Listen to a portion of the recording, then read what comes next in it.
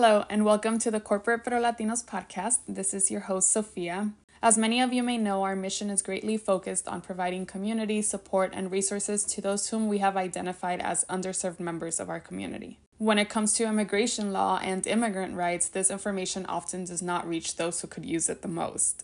In this episode, Katherine Garcia, an immigration attorney, shares some valuable information and insights that anyone with an immigration case should be aware of. We decided to record this episode in both English and Spanish in hopes that this will reach more people who might need it.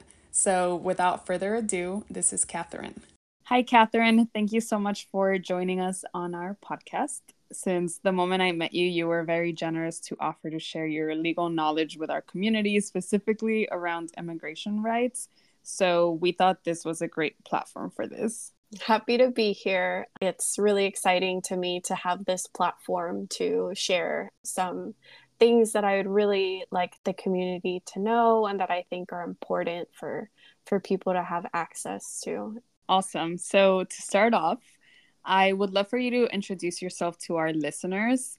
So who is Katherine? I'm the daughter of Mexican immigrants. I grew up in California and moved to New York for law school. I was inspired to pursue a career in law after seeing the impact of immigration laws and policies in my community. I'm passionate for advocating for immigrants' rights, and I've worked in both the public and private sectors. Before law school, I worked with both adults and minors, giving Know Your Rights presentations and screening for legal relief and facilitating legal representation. After law school, I worked at a corporate law firm, and I worked in 2 boutique immigration offices before deciding to start my own practice. Got my BA from Pomona College in California and my JD from Columbia Law School here in New York. Because immigration law is federal, I'm actually allowed to practice immigration law in any state. It's a very impressive background. Thank you. So what inspired you to dedicate time, effort, and even deal with the frustrations of immigration law? Well, I grew up in a mixed status family, and most of the people in my extended family and in my community were undocumented growing up. And so as a U.S. citizen, I never felt the fear of directly being deported, but I did grow up with a constant fear that the people closest to me could be deported. And so this made me really interested in law and policy and how I could help undocumented people. I sought out work in immigration in different capacities. I worked definitely a lot of frustrations and heartbreak. For a while, I didn't think I'd be able to handle this kind of work just because of the emotional toll that it can take, especially when cases feel like they hit very close to home. But I realized while working in corporate law that I enjoyed my pro bono immigration case way more than any other deal that I worked on. So I decided to go back to immigration. And since I've returned to immigration law as an attorney, and especially since opening my own practice, I feel like I've finally found a good niche within immigration law that I really enjoy and that I feel like I can handle emotionally. How do you deal with heartbreak that comes with it, especially with cases that might hit close to home? Self-care is really important in any line of work, but I think especially when you're dealing with people who've experienced trauma. I've received a lot of training on how to deal with populations that have been very impacted by very traumatic experiences. And so I feel like at this point I've found a good balance. I know what works for me. I know if I've had a rough day, maybe taking a walk outside or calling my mom or calling a friend usually helps me get through it. And I think also the knowledge that while some of these cases are really sad and they might sound really difficult, most of the time there's some kind of hope. When it comes to cases that hit really close to home, I think those cases are the hardest and not necessarily the cases where the person has experienced the most trauma. I think that the strategy to deal with both situations is very similar, and it just involves knowing when to take a break and how to step back a little bit so that I can return maybe the next day or the next hour or whatever it is with fresh eyes and just ready to move forward with the work that needs to be done. I imagine it can be very hard to kind of leave all of that back at work, right? And not bring it home with you. Yeah, definitely. That's always hard because, sometimes in the evenings or if I'm having trouble sleeping and I'm thinking about like the cases and what needs to be done and what can be done. And sometimes it's hard to turn it off. But I do feel like having my own practice has been really helpful because I have way more control over my schedule and my workload and my caseload and what kinds of cases I want to accept. And so that really helps me pick and choose and also decide when I need to take a step back and take a break without necessarily worrying about am I online, is someone checking my status on Slack. Do I need to move my mouse? Yeah, exactly. That's great. I love to hear that you have the option, to kind of step back if you need to. Mm-hmm. So, from the outside looking in, sometimes it seems as though human rights and immigration rights are mutually exclusive in the eyes of the law. Would you agree with this? Not necessarily. I think that as someone who primarily works on humanitarian cases, I do think that there is hope for people who've suffered from really intense hardships. However, I do think that getting to that approval is very, very difficult. And the law definitely doesn't make it easy for people to get there, especially with the current backlogs and immigration cases. I think that the reality of what people have to go through is very removed from the theoretical idea of just get in line. Could you expand a little bit on that? Like the reality of what people must endure? Yeah, so I think that for a lot of people who are not familiar with immigration law and who have no experience navigating the immigration process, it sounds like people can just apply for a visa and it'll be easy for them to come to the US and they can have legal status and they don't have to be undocumented and they don't have to, cross the border without papers. But in reality, even the people who come with a visa or legally can easily find themselves out of status. There's a lot of circumstances going on in the home countries that people are trying to run away from. There's a lot of different hardships going on around the world. And the reality is that getting a visa to come legally to the US is ridiculously difficult. And there just isn't enough capacity or there isn't enough visas. The laws don't allow for enough people to come compared to the amount of people that there are out there who are trying to come or who are trying to flee difficult situations in their home countries. And I love that you touch on that because it's so easy to tell people to just do something, right? Right. Like, just lose weight, just get a job, just get a visa. Like, it's not that simple. Right. Yeah, it never is. All right. Hit us with some helpful resources, but let me paint you a picture. I am a recent immigrant who does not speak English, does not own a computer, and has very little money and is intimidated. What would be my first step here? The first step is always to talk to a lawyer. If someone is low income, there are a lot of really great nonprofit organizations in the US who do provide free legal services.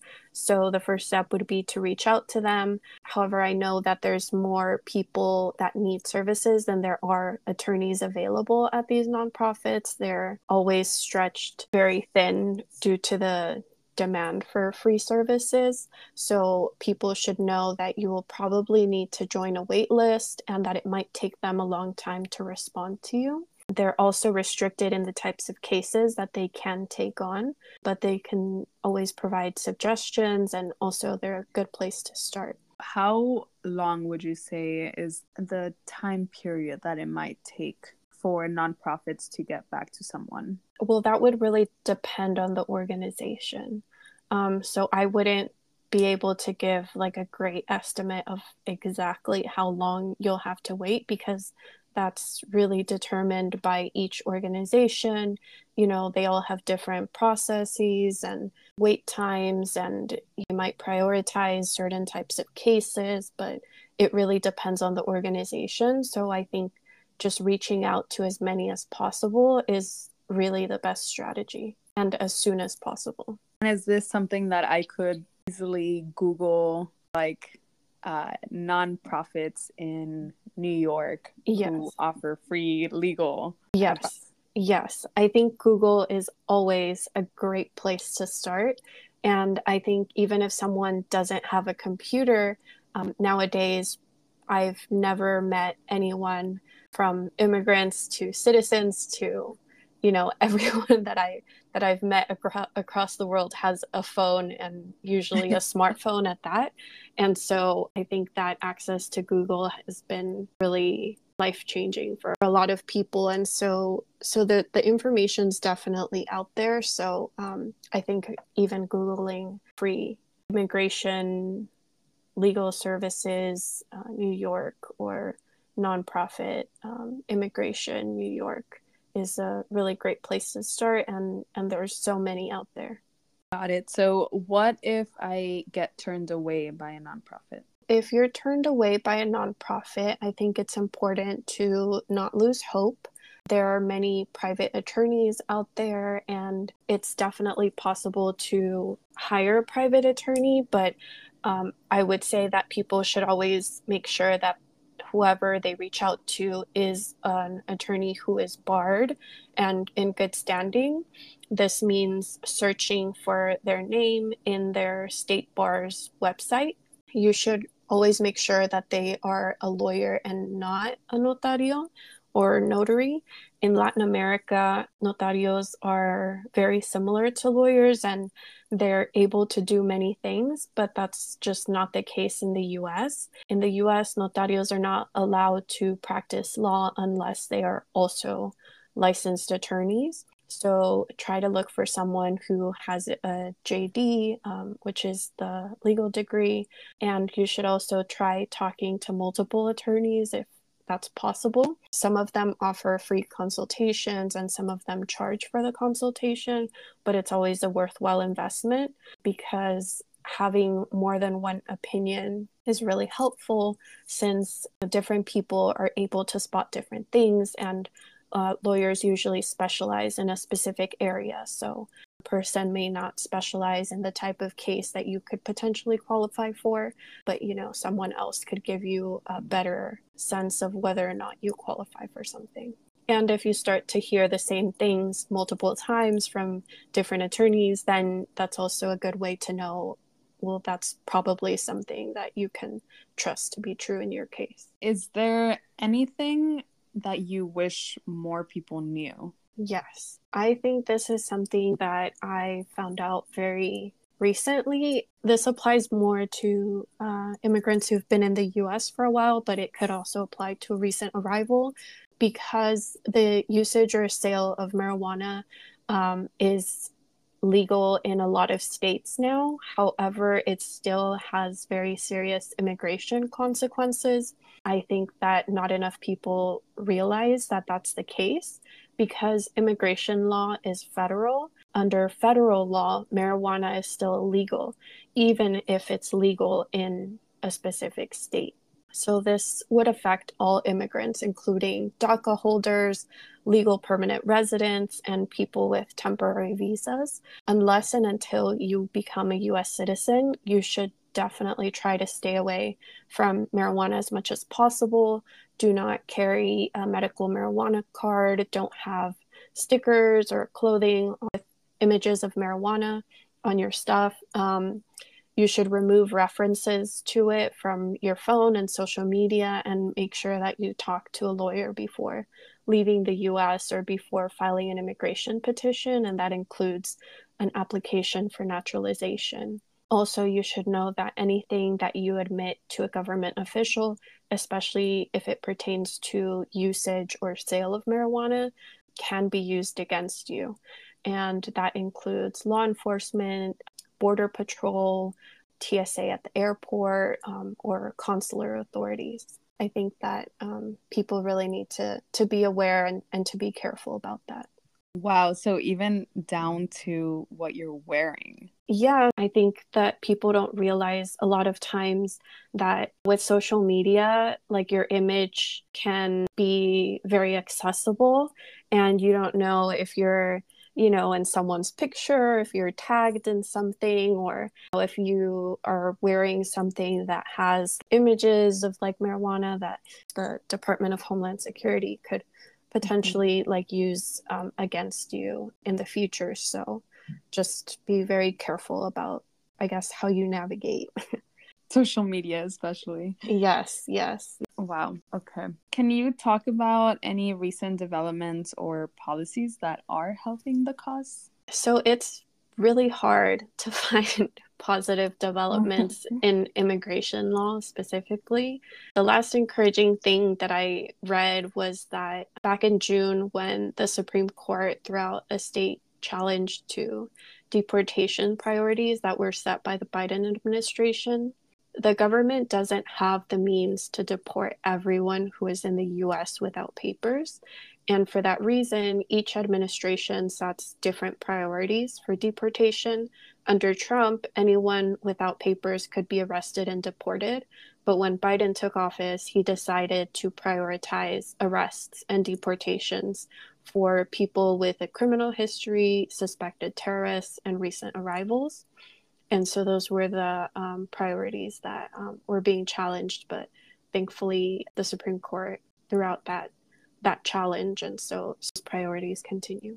Yeah, I remember reading about the DACA bill that they were trying to pass recently. Yeah, I think that's been ongoing for a while. I really feel for DACA folks who's I don't know. It's just always back and forth, especially when it comes to DACA, and just like the uncertainty I know is really hard on people. Exactly.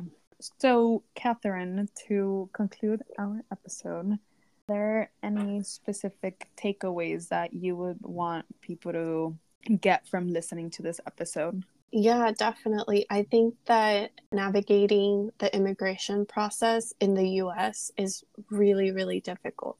And there are no shortcuts, there are no easy ways out. So if someone tells you that there's a really easy way that you can get your papers, you should definitely be very, very skeptical about that. Always make sure that you're getting advice from a licensed attorney. In my case, I'm a licensed attorney. I grew up in the US and I studied here my entire life, but yet I still have to attend training, seminars, workshops constantly in order to keep up with all the changes and all the complexities in immigration laws. Every single type of relief has multiple requirements. Each requirement has an exception, and each exception changes depending on whether someone is married, unmarried, their age, their ethnicity, their nationality, whether they have a criminal history, how and when they arrived, etc. So it's very overwhelming and confusing for me. So I know that for someone who may not speak the language or is new to the country, it's even worse. So I think that people should know that everything that you disclose to the government on an application can affect you later. So you should always be very careful about who you trust with your case. How often would you say that immigration law changes? Is this like an ongoing thing? Yes, definitely ongoing, especially in like certain areas, like asylum. It's like things are changing day to day, and politics has played such a big role. And when there's a surge in demand, then there's a response, and it's constantly changing. So it really is a lot to keep up with. Right, I can imagine. Yeah. Well, thank you so much for taking the time today to share with us. I really appreciate it, and I know many of our listeners will too, whether this directly affects them or maybe someone they know or someone they care about. Yeah, definitely. I'm really happy to have the space and the platform to share what I think is really important knowledge, and to share some things that I wish I had known and that I wish I could have shared with family and friends earlier. And I hope that this was useful. And thank you so much, Sophia and CPL, for the opportunity.